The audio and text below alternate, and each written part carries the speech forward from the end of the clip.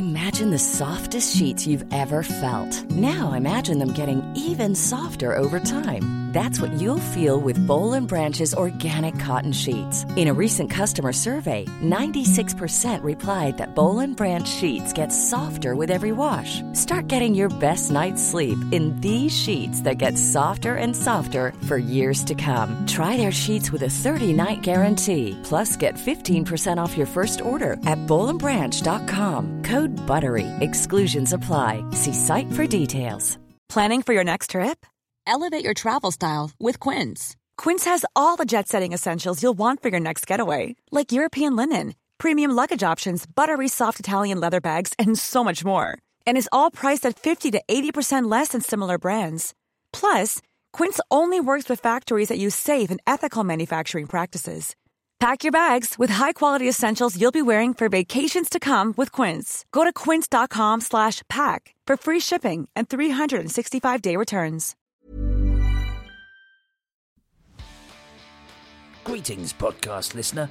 On this week's episode with Alex Miller of Xander Circuitry, I frequently mention the 20% discount on the Xander Circuitry web store, not realising that it ran out at the end of May. Very fortunately, Xander Circuitry have put together a very special discount voucher just for podcast listeners. Use GTR NRD20 at the checkout on xandercircuitry.co.uk for 20% off of every available pedal in the Xander line. That's GTR NRD 20 for 20% off. Now, back to the show.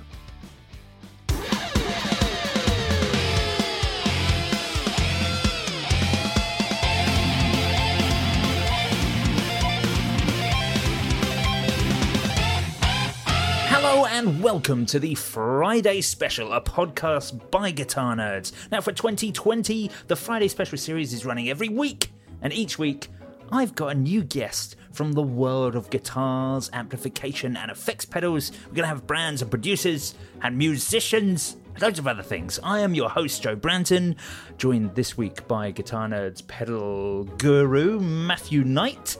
Hello there.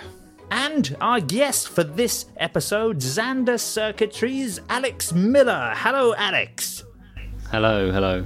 How are we? Yes. Well, we are good. Welcome to the show. Welcome to the Friday Special. Thank you very much for agreeing to come on the episode. It's always wonderful to have people from kind of the burgeoning UK effects scene, or sort of music scene in general. On last week's episode we had Matt Oram from Fidelity Guitars, and Alex, do you own a Fidelity? I think you. Yeah, I do. Yeah, Matt. I know Matt quite well. I think I was one of the kind of early adopters of some of his stuff. I don't think he'd been out too long, but Matt looks like an earlier Fidelity, your model. Yes, I kind of spec'd everything on it, like you do with most of his stuff. He happened to make a left-handed model when I met him at a guitar show, and I played it. I just thought, I've never played anything like this, and I definitely need one. And then I think it was within a couple of weeks I'd messaged him and said, can I get one of these? And of course, as a left-handed player, I guess it's very beneficial to be able to spec things to such a level. That's something I guess you're starved for slightly in the conventional off the peg guitar world. Yeah, it's definitely getting better, especially since I first started out, where you could only get like a black Strat or a butterscotch Telly. Like Squire has started doing some left-handed like offsets and stuff now. But yeah, it's improving. But yeah, it was definitely nice to kind of spec something completely like to my own taste.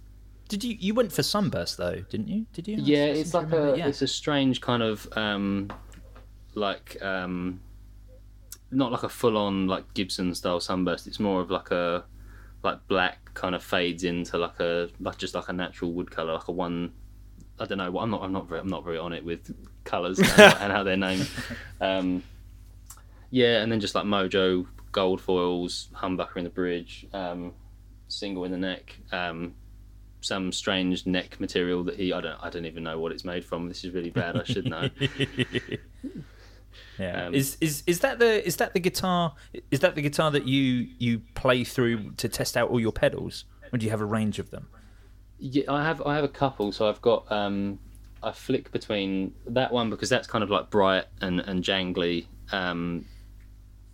with like the gold foils obviously, and low output. And then I've got a Kurt Cobain Jaguar that my wife bought me a few years ago.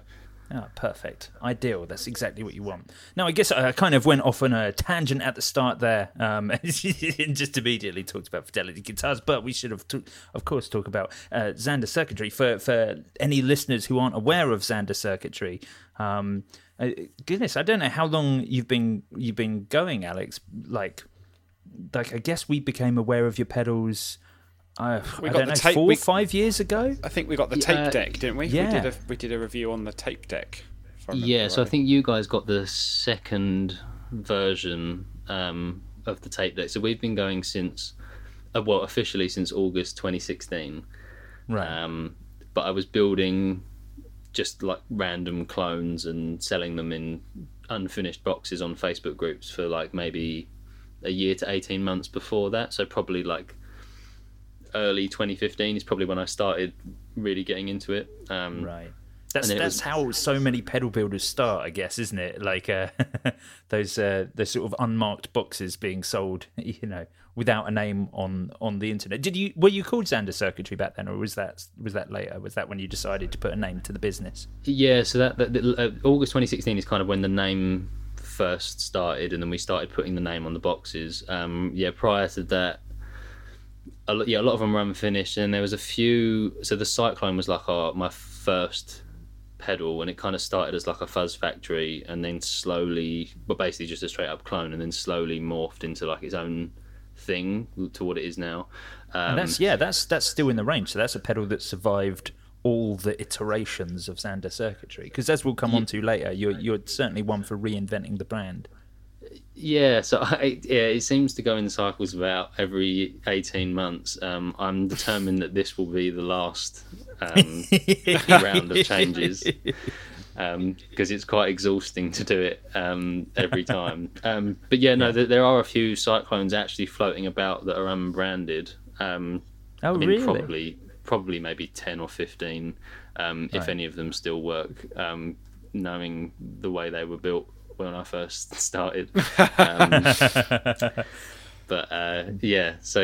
August 2016 was when it kind of first started, and then we've just kind of slowly worked our way up from like just doing straight clones, and then like I just kind of learned by doing, just slowly tweaking stuff, and then just applied that knowledge into then moving more into original stuff. Right.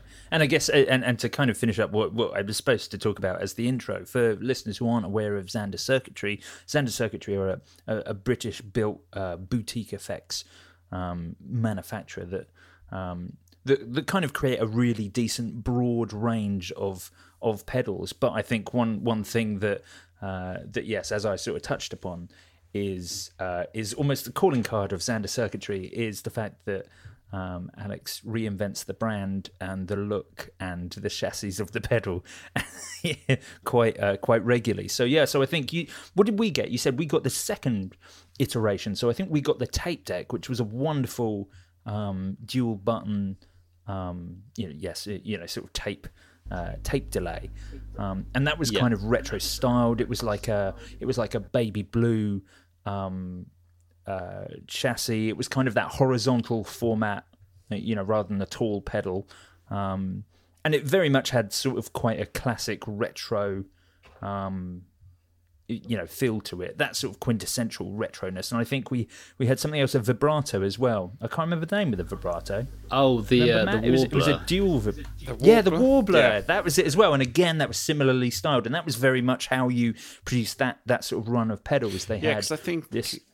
Sorry, Jay, go on. No, go for it. I was going to say, because I think the next time we saw you, was it Birmingham? I'm sure it was at a guitar show, and all of the pedals had been redone with sort of new graphics. And I think I remember saying to you at the time, it was a real, it felt like a real step up for the brand, I guess. sort of Yeah. not that you were amateur before, but it's almost No, like no. it's.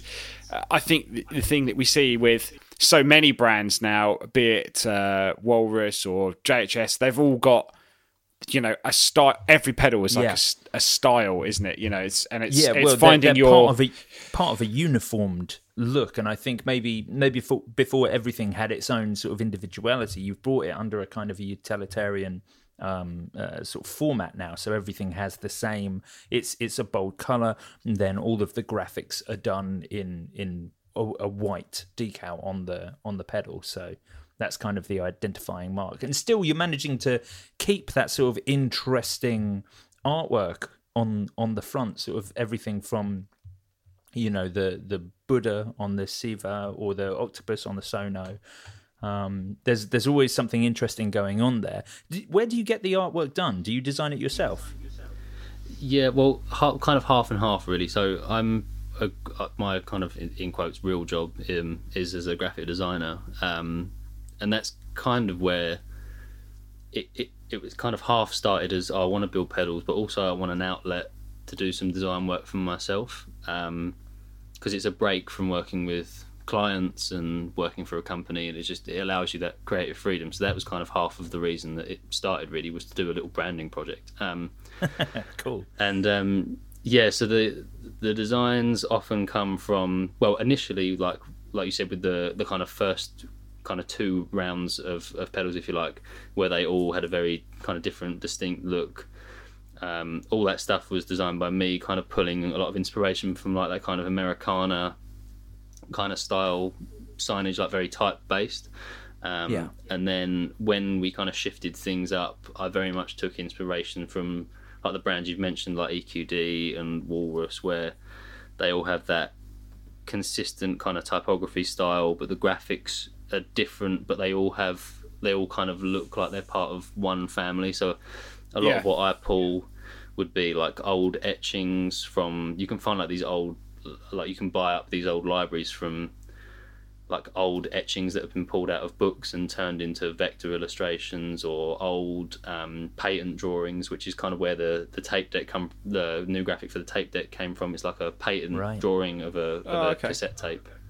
So yeah, and then if I need to modify them and move them around to kind of fit the layout and make sure that all the control names are legible, then I can do that. But largely they're kind of pulled from older drawings, just because I just found it fun to kind of bring, like, kind of breathe new life into these, like some of these drawings, like from the Junipero, for example, that the graphic on that's like, I think it's like 400 years old from this old, it's like etched into this old book, and we've kind of pulled it out and given it a new life. Oh, that's awesome. That's really cool. And I guess, everything really does have that. So from of course, I'm looking at your website page at the moment, which, as we'll come to, has just the remaining stock at the moment from the current line. So we can't see everything here. But, you've got everything from like the butterfly on the American Geek to the map on the Avalanche, the cafetiere, which has like a diagram of the various parts of a coffee cafetiere. Everything it very much has that sort of book illustration look to it, which is definitely a style. And then it's just the colours behind them that change from pedal to pedal. Yeah, and it helps you be recognisable. I think that's always the thing, isn't it? There's so many brands. You're as a new manufacturer, you've got to fight through a lot of competition, and so many people buy with their eyes now, especially when it comes to pedals. I think it's great to kind of stand out, and like I said, step it up a notch. I think in terms of graphics, I think that was instantly the first thing for us that it really felt like that. Yeah, absolutely. Now let's talk about the pedals themselves, and as I touched upon, we should talk about the fact that, of course, there are only 7 pedals available on the website at the moment, and that is because you're selling through this current stock, because then you are about to undergo another change. Let's talk about that. So the change this time, so we have, I think, 12 pedals in the range currently, but there's only 7 left. A few of them aren't making this jump over to the there new are going to ones. be discontinued pedals. Are there? Yes. Are there any? Are you allowed to say? Yeah. What the ones are that are being discontinued? Yeah, so, well, two of them have already actually sold out completely. So the tape deck and the Exosphere aren't moving over to the new. Oh my goodness, the tape deck's not moving over. Okay, all right, that's okay. I've got an earlier and also, and also the Avalanche, that's not moving over either, just because it won't suit the new format that we're working towards. But there will be things that come in bigger and better to replace. Okay, them. and is that because the Avalanche is a 3-button pedal? Is it something to do with the chassis of the new ones that's changed? Yeah, so basically, obviously people can't see it. The tape deck, the Exosphere, and the Avalanche are like a landscape format, and the rest of our pedals are portrait. And the new format that we're moving over to now. So for those, I'm sure some people will be familiar with enclosure sizes. So the enclosure size that we use now is a 1590 BB. And we're moving over to a 125B, which is about a third smaller, same height, but about a third narrower, so it doesn't really allow for 3 switches. It's the same size as like most Walrus stuff. A lot of the it's almost like 1590 is more electro-harmonicsy, I guess, for people who don't know the chassis. And you're moving to the I guess the slightly more conventional Walrus JHS style format. Yeah, totally. Yeah. So with that, the graphics are largely staying the same. The thing that we're changing is we're moving from powder coated boxes to just plain boxes, and instead of having a white UV print, we're moving to a single color screen print. So for example, the American Geek that's currently a blue box with a white graphic will be a plain box with a blue graphic, and then we're getting custom aluminium knobs that are they're just specific to us. A friend designed them for me, and they'll match. So for example, like the American Geek will have blue knobs, the Cafetiere, if we get that printed in pink or purple, will have purple knobs, and so on and so forth. So almost like how similar to kind of how Chase Bliss do it a little bit, I suppose. But yeah, so we're really excited about that. And then the big one of the other big things with the new format is the update to soft switching, which also allows for latching and momentary. Great, amazing. So that's kind of the big change that's coming. And yeah, so like you said, the stuff that we've got at the moment is kind of the last of the current format, and we're slowly kind of clearing that out. And people have been really good at buying it up. It's been a kind of a crazy month for us. Well, you're not just selling through. You're also selling through. You're selling through with a discount at the moment. You've got like an online voucher code going on for people. I won't repeat it. It's quite a rude one, so I won't repeat it. But yes. But it's in line with advising you to stay at home, but just be a really firm message about about why you should do that. But yeah, it's a fantastic campaign. And in line with that campaign, dear listener, you get 20% off. It is 20% off, isn't it, Alex? Yes, I'm not over discounting your products. Yeah, you get 20% off everything in the shop, which is massive when you consider that Zander circuitry pedals are already incredibly reasonably priced. I think everything hitting under except for the surplus, everything already hitting under the. Oh no, including the surplus, everything hitting under the £150 mark, which is very, very reasonably priced for boutique effects. And when you add another, 20% off of that's fantastic. And of course, you get a chance, listener, to own one of the last of the whatever third iteration or second iteration or whatever it was stock of Zander circuitry, which is it's part of the move, just as I guess just taking a step back. So when you were building stuff like clones in unbranded boxes, was that your sort of first step into circuitry, or had you been doing it a while? And moving on to the next iteration, is that just because you understand circuitry and layout better, and you just feel that you can make that jump into improving the pedals in better houses, I guess. Kind of a bit of both, really. I mean, so prior to building effects, I don't have any electronics background, qualifications, anything like that, other than just learning how to solder just by changing pots in guitars and wiring pickups up and stuff like that. I'd done some basic soldering, and then I kind of got into building a few DIY kits just to kind of try my hand at it, just like boosts and one knob fuzzes and stuff like that, and then over time, so like the first iteration, all that stuff was built on like strip board, and then the kind of, so even when the company first started, some of the very, very early pedals were still built on strip board, and then that kind of second iteration where we moved away from using like stickers for the graphics and moving into like a screen printed box also came with the change of moving to like proper circuit boards, which also allowed us to then move into some more ambitious circuits, because you can really only take strip boards so far before it just becomes really laborious and time consuming to build on. Like it's fine if you're building like a fuzz face where it's got 10 parts, but if you're trying to build a delay with like 6 knobs, it takes way too much time, and troubleshooting it is a real pain. So that's kind of where that second shift came.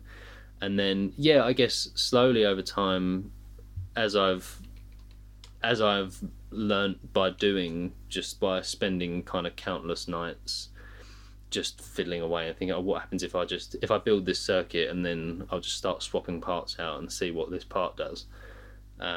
That's kind of where my knowledge has come from it. So there may be things that I'm doing that aren't really technically correct from like an electronic engine, like an engineering perspective, if you like. But if it sounds good, that's really all that matters. Yeah, of course, absolutely. So you might bias a transistor funny, and that might not be technically what the datasheet says you can do, but that can give some kind of crazy sounds, which is why you see bias knobs on so many fuzz pedals. And then over time, it was a case of let's start seeing if we can streamline the process. So maybe we'll start moving parts over to SMD, which is kind of where we can now move into smaller enclosures, because we're taking those kind of big like through hole resistors and changing them to tiny parts. Which is the way the whole industry is going, really, isn't it? Yeah, I think pedals are going to be so small you can't even see them. I think slowly people are letting go of the myth that through hole is somehow superior. I don't know. I think maybe it's just because people don't necessarily want to see the same kind of. Oh, is that a thing? I didn't know that was a thing. Yeah, I mean, is this part of the sort of effects pedal? Is this like the effects pedal version of Valve versus digital amps? I think so. Yeah, I mean, I don't really buy into it, and I think that it's sometimes pushed as a bit of a gimmick. And for me, I think a lot of people just maybe don't want to see the same kind of components that they'd see in the back of their TV as they would in an effects pedal. But right, I see. Ultimately they are just resistors and caps for the most part. And if you're talking about anything particularly complicated like a delay or a reverb, then it's all going to be digital anyway for the most part. But you still use free range copper, I assume. Yeah, of course. Yeah. It is an odd one. I think it's very bizarre. But I mean, there's brands that have been doing it. In fact, actually, this week I was talking to Yoshi. We did a live stream on the DS1 because loads of people didn't realise that the DS1 had moved to sort of SMD, and the circuit board is tiny, like absolutely tiny. You can really you can make great improvements to products, and I guess they're more consistent as well. It just allows you to make better products for the end user, realistically. Yeah, and it allows us to take some of the weight off of it. I mean, because I'm just a one man band, and I work a full time job as well.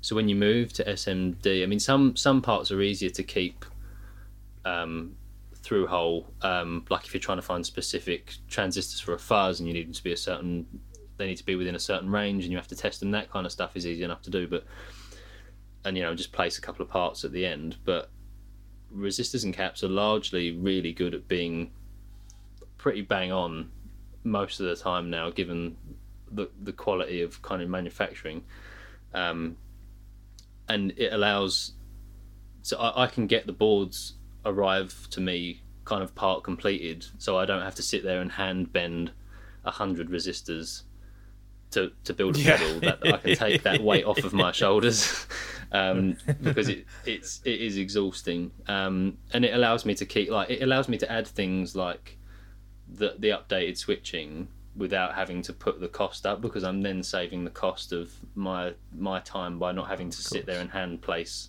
100 resistors. So it means I can kind of focus on improving the pedal without having to charge more money for it. Yeah, of course. So, sorry, Jay, you go. No, you go, because I want to move on to the new pedal. I want to talk about that. So if you've got something else on this. No, I was going to ask exactly the same thing. I was going to say, how does that all lead into the new stuff? Yes, of course, because as we're recording this, your new pedal, the Junipero, has not yet been released, but by the time this airs, it will have just been released. So, listener, this is a very exciting development, certainly for Xander Circuitry. This is a real new type of thing for you. Tell us about the Junipero. Yeah. So this has been a labour of love and hate for just over 2 years. Well, I was going to say, if you were at a guitar show 2 years ago, you may have seen the Junipero, because I think you brought it along to one of the. It might have been a year ago, actually, thinking about it, but. Yeah, but there was certainly there was a test model a while back, wasn't there? Yeah, there was a kind of beaten up prototype that we've kind of been we dragged around to many shows through 2018 and 2019, and now it's kind of finally ready to go. And as far as I'm aware, I think we're probably the first British company to do anything like this. Ooh, that's exciting. Yeah, I mean, I may be wrong, and someone's probably going to call me out for being wrong. No, it's fine. You heard it here first, listener. But yeah, so it's a digital pedal. It's a multi-modulation pedal that has 8 different effects in it, ranging like kind of going through choruses, flanges, phasers, tremolos, harmonic trems, ring modulator. And then kind of on top of that, kind of wrapping around those kind of. Hey, it's Danny Pellegrino from Everything Iconic. Ready to upgrade your style game without blowing your budget? Check out Quince. They've got all the good stuff, shirts and polos, activewear, and fine leather goods, all at 50 to 80% less than other high-end brands. And the best part? They're all about safe, ethical, and responsible manufacturing. Get that luxury vibe without the luxury price tag. Hit up quince.com/upgrade for free shipping and 365-day returns on your next order. That's quince.com/upgrade. I'm Sandra, and I'm just the professional your small business was looking for. But you didn't hire me because you didn't use LinkedIn Jobs. LinkedIn has professionals you can't find anywhere else, including those who aren't actively looking for a new job, but might be open to the perfect role, like me. In a given month, over 70% of LinkedIn users don't visit other leading job sites. So if you're not looking on LinkedIn, you'll miss out on great candidates like Sandra. Start hiring professionals like a professional. Post your free job on linkedin.com/people today. Core 8 effects. You've got stereo, in and out, MIDI, tap tempo, presets, subdivisions, buffered and true bypass switching, kind of full like expression control, like all that good stuff. And it really kind of stemmed from I always wanted to build a chorus pedal. That's kind of where the idea started, and that was probably maybe probably almost as long as we've been going. I always wanted to build a chorus pedal because I really loved the. What was the desire for a chorus specifically? I really like the effect. I know it's a kind of a love-hate thing with a lot of people, but I've always liked the sound of it. I think maybe stemming from my teenage obsession with Nirvana. I think, and that kind of that's grungy. all right. That makes sense. Yeah, I think that's kind of where it stemmed from. So I'd always kind of thrown around in my head like, do I just build something kind of based on the CE2 or like the small clone or something like that? But then a lot of those chips are now obsolete. That kind of go into those pedals. I mean, unless you have, Matt will know, unless you have like the buying and manufacturing power of Boss.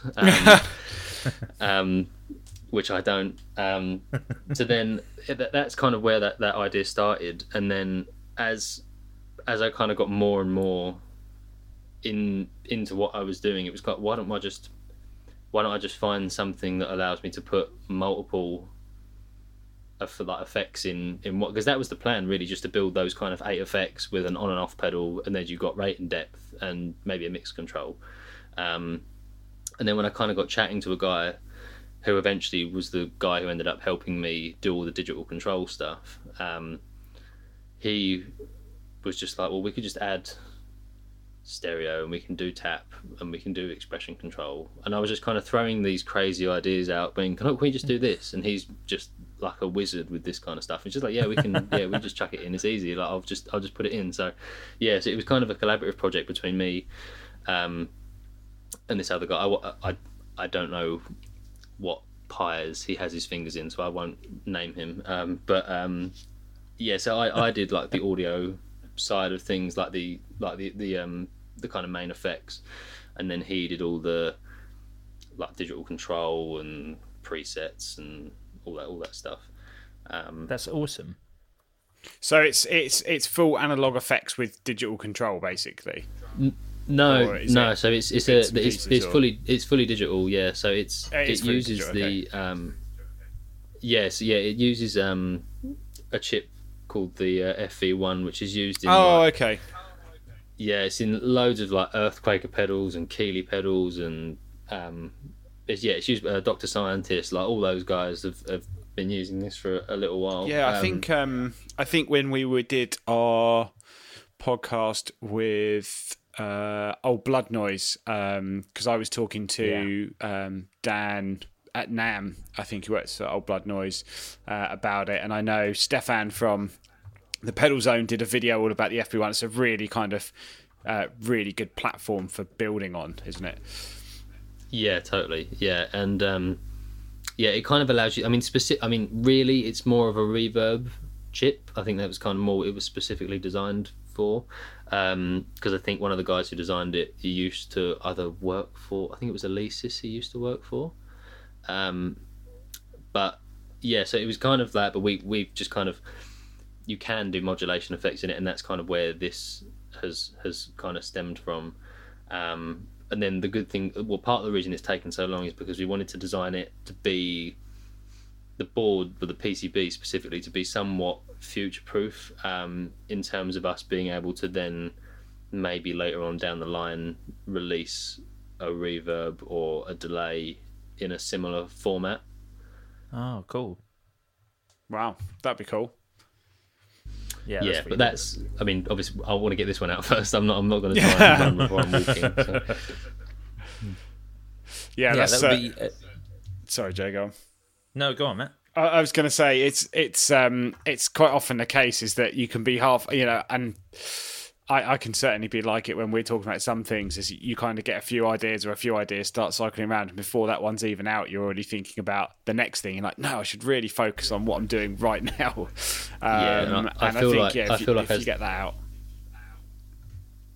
Yeah, I think as time's gone on, I think I've gotten worse at doing that as well. So I feel like even like more stuff is continually coming to mind as I'm trying to work through.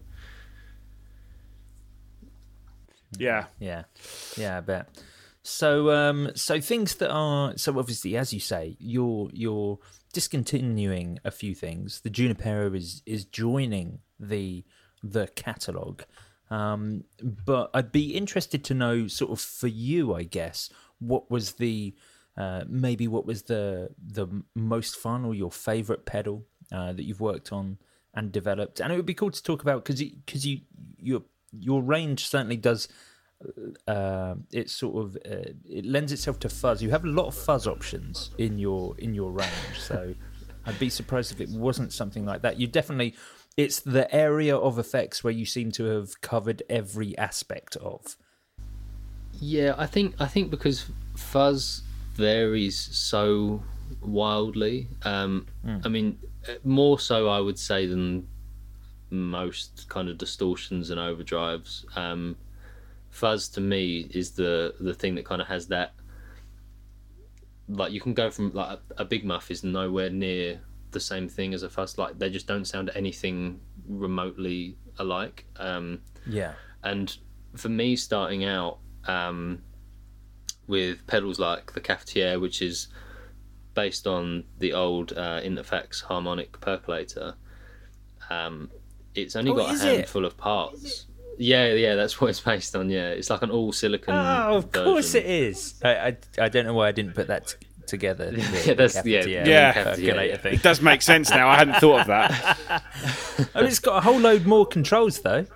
Yeah, so that was kind of like I said. So like the original Cafetiere only had the like volume and gain knob, and then it had a switch that either the diodes were either in the circuit or they were out, the clipping diodes. Right. Which is pretty similar to what the original one was. Right. And then that was kind of the first pedal that stemmed my obsession with clipping diodes, which is where you'll see on most of my pedals now they've got that. Well, they've got a 6-way, but they'll soon, in the smaller version, they'll have an 8-way rotary switch. That's great. For selecting different clipping diodes, which are like, so a lot of the like distortions and overdrives they have that kind of hard clipping, and you can select between like germanium and silicon LED, and just it was amazing to me like how just like that simple change of like swapping out two parts changes the sound so drastically, and that kind of stemmed my obsession with, all right, well, what if I just, instead of putting a fixed resistor here, why don't I just make it a knob and make it variable, and then you can start messing around with that. So it might be, well, let's just put a starve control on it, and so it drains the voltage to the circuit, so you can get that dying battery sound. Or what happens if I change the value of this capacitor to a larger one? Or it gets really bassy. Okay, cool. Well, what if I put a pot there and it blends between the thin sounding one and the fat sounding one? And that's kind of how my brain started working, and then I just started adding more and more things to it, because I think people have such an obsession with how does a pedal sound. They always talk about the sound of the pedal, and I think Dan from that pedal show has probably made this exact point, and I'm probably just repeating it. But they never talk about like the setup that they're using around it. And the thing that I wanted to try and aim for was how do I make a pedal that allows you to dial in kind of sounds that you would get with almost any setup, and allow you to. So if you're running a Strat into a twin and it's really scooped, how do I add something that allows you to dial some of those mids back in, or vice versa? If you're running a Les Paul into a Marshall, how do you then dial it back out again, and things like that. That's kind of how my weird obsession with adding loads of controls came from. Yeah, I think it's funny because there's so much choice out there, and like you say, so many people just don't. I do count myself in some of that. It's like there's so many options and so many things you can change that you don't really know what you're doing, or you don't. I couldn't necessarily give you all the super ins and out details between a whole bunch of clipping diodes or EQs, and so much of what we do, me and Joe and Mark and stuff, Jay, when we're trying things out, it's just you're doing it by ear, and that's the same for so many people. But if you get those options on a single pedal and you can start really sort of understanding how it works, it's going to help on your, with your guitar sound in so many ways, because you're going to be able to like dial it in depending on what amps you're using, or a recording studio, or whatever. So it's great to have those options in and actually sort of learn something at the same time while plugging in a fuzz pedal. Yeah, totally. And that's kind of where so obviously once I started messing around with all those pedals, like with the American Geek, which is like Big Muff based, and the Siva, which is like the op amp Big Muff, the Surplus, which is like a light boost to overdrive, that was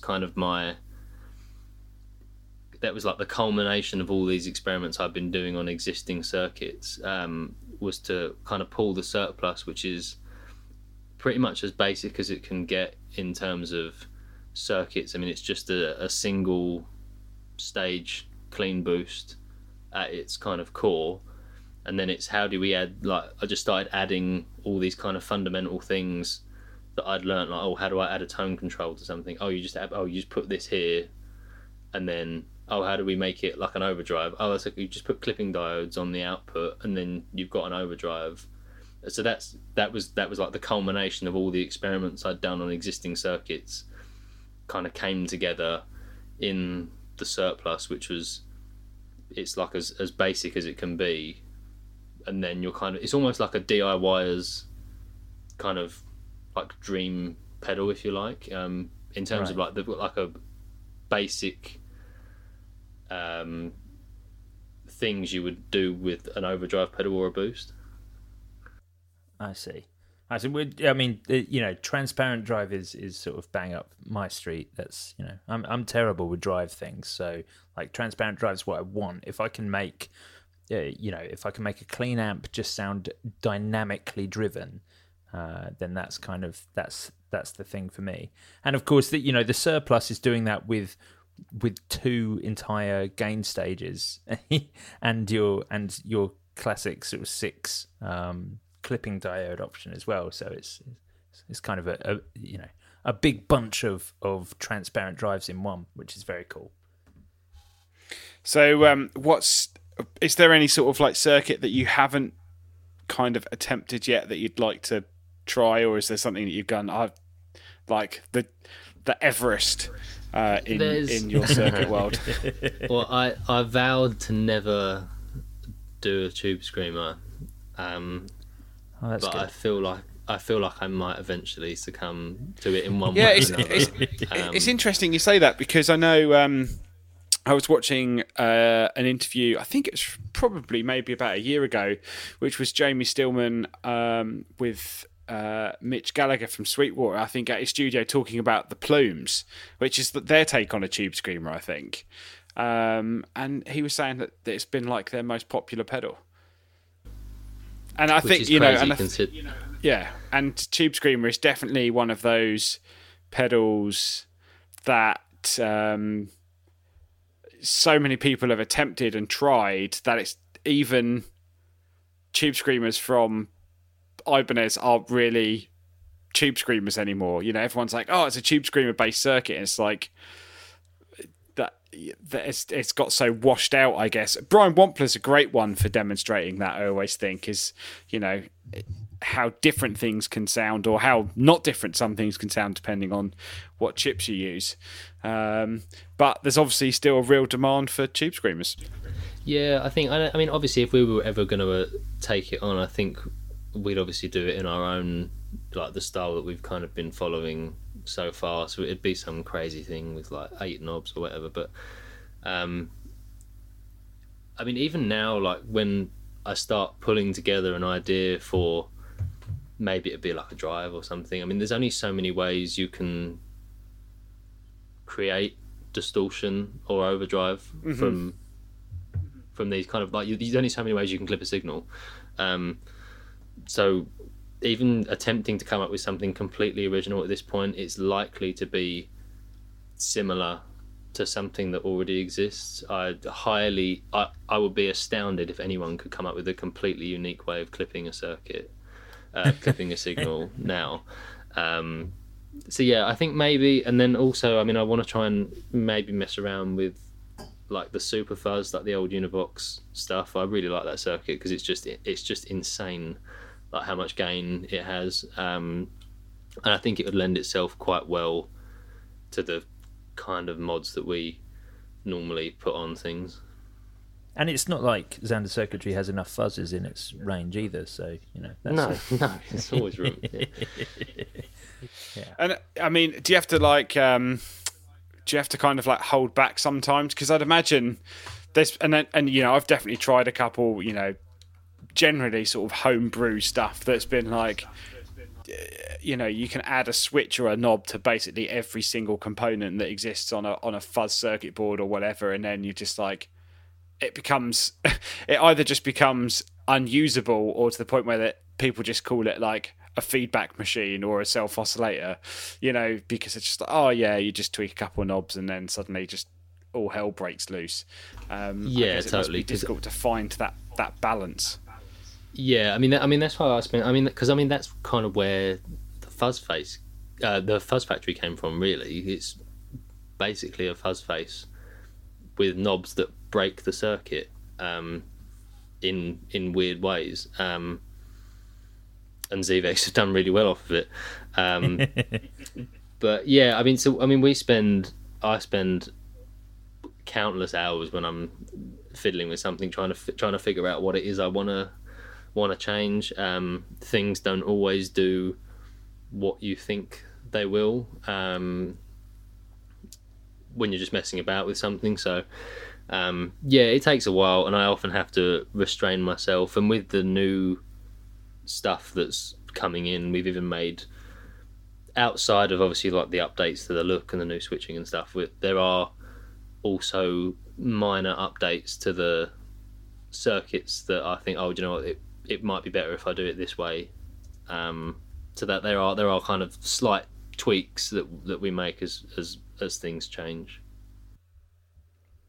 Yeah, and I guess when you build a new pedal, so if you've got an idea, do you start with, what do you use as your base point? Do you go, I'm going to start with a fuzz face and see what happens, or like obviously you say with a harmonic percolator, or do you kind of just breadboard out from scratch and see where it takes you?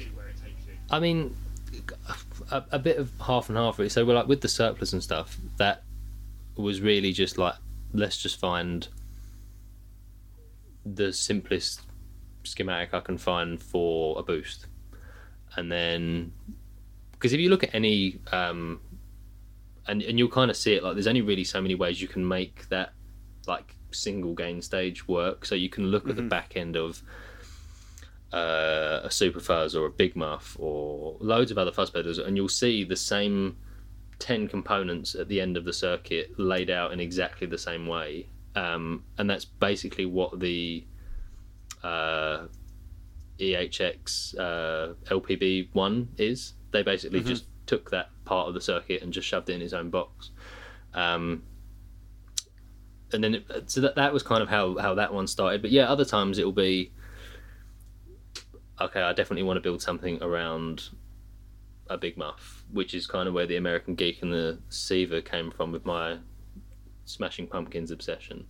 And I definitely know I want to build something around that. So let's either, breadboard it, or maybe I'll just go on eBay, or I'll go on FuzzDog and I'll just buy a PCB and build it and just see how it sounds.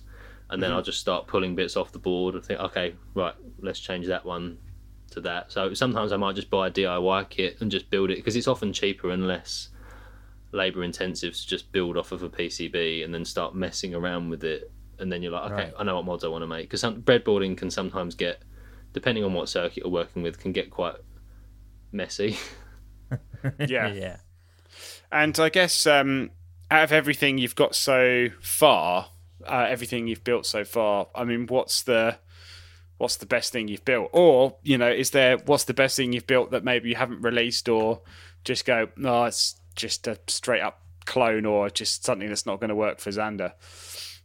Yeah, I think the Siever's probably one of my favourite things that I've worked on.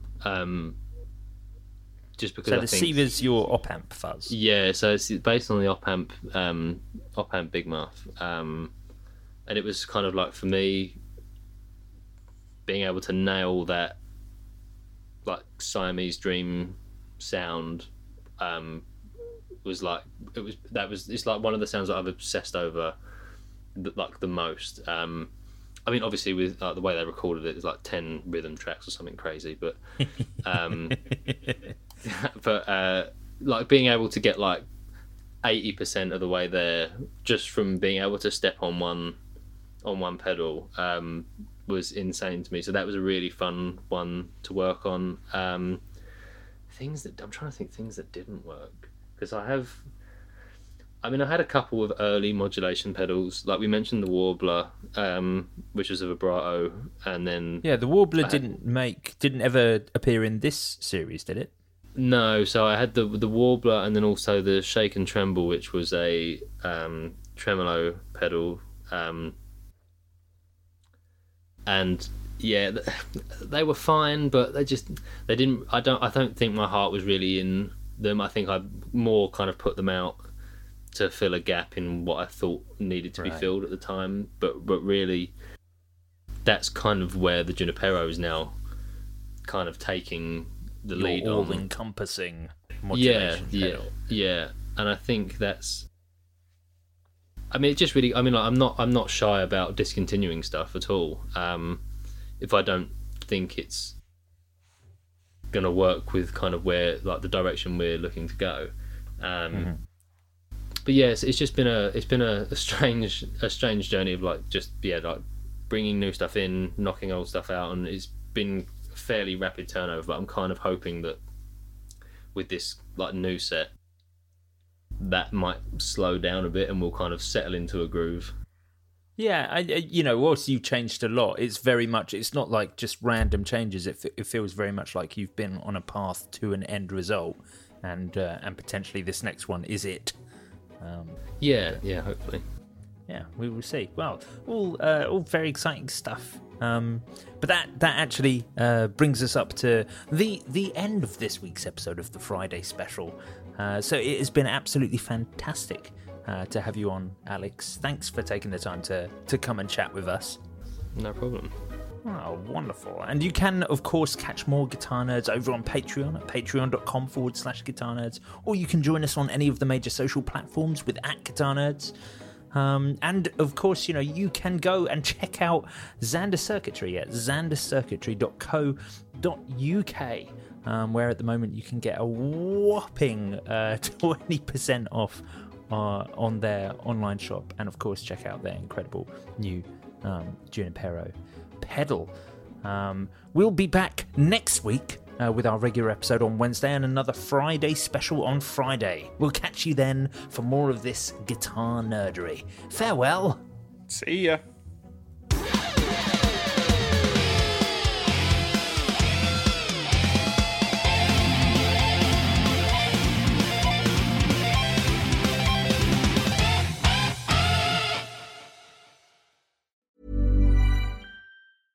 Imagine the softest sheets you've ever felt. Now imagine them getting even softer over time. That's what you'll feel with Boll & Branch's organic cotton sheets. In a recent customer survey, 96% replied that Boll & Branch sheets get softer with every wash. Start getting your best night's sleep in these sheets that get softer and softer for years to come. Try their sheets with a 30-night guarantee. Plus, get 15% off your first order at bollandbranch.com. Code BUTTERY. Exclusions apply. See site for details.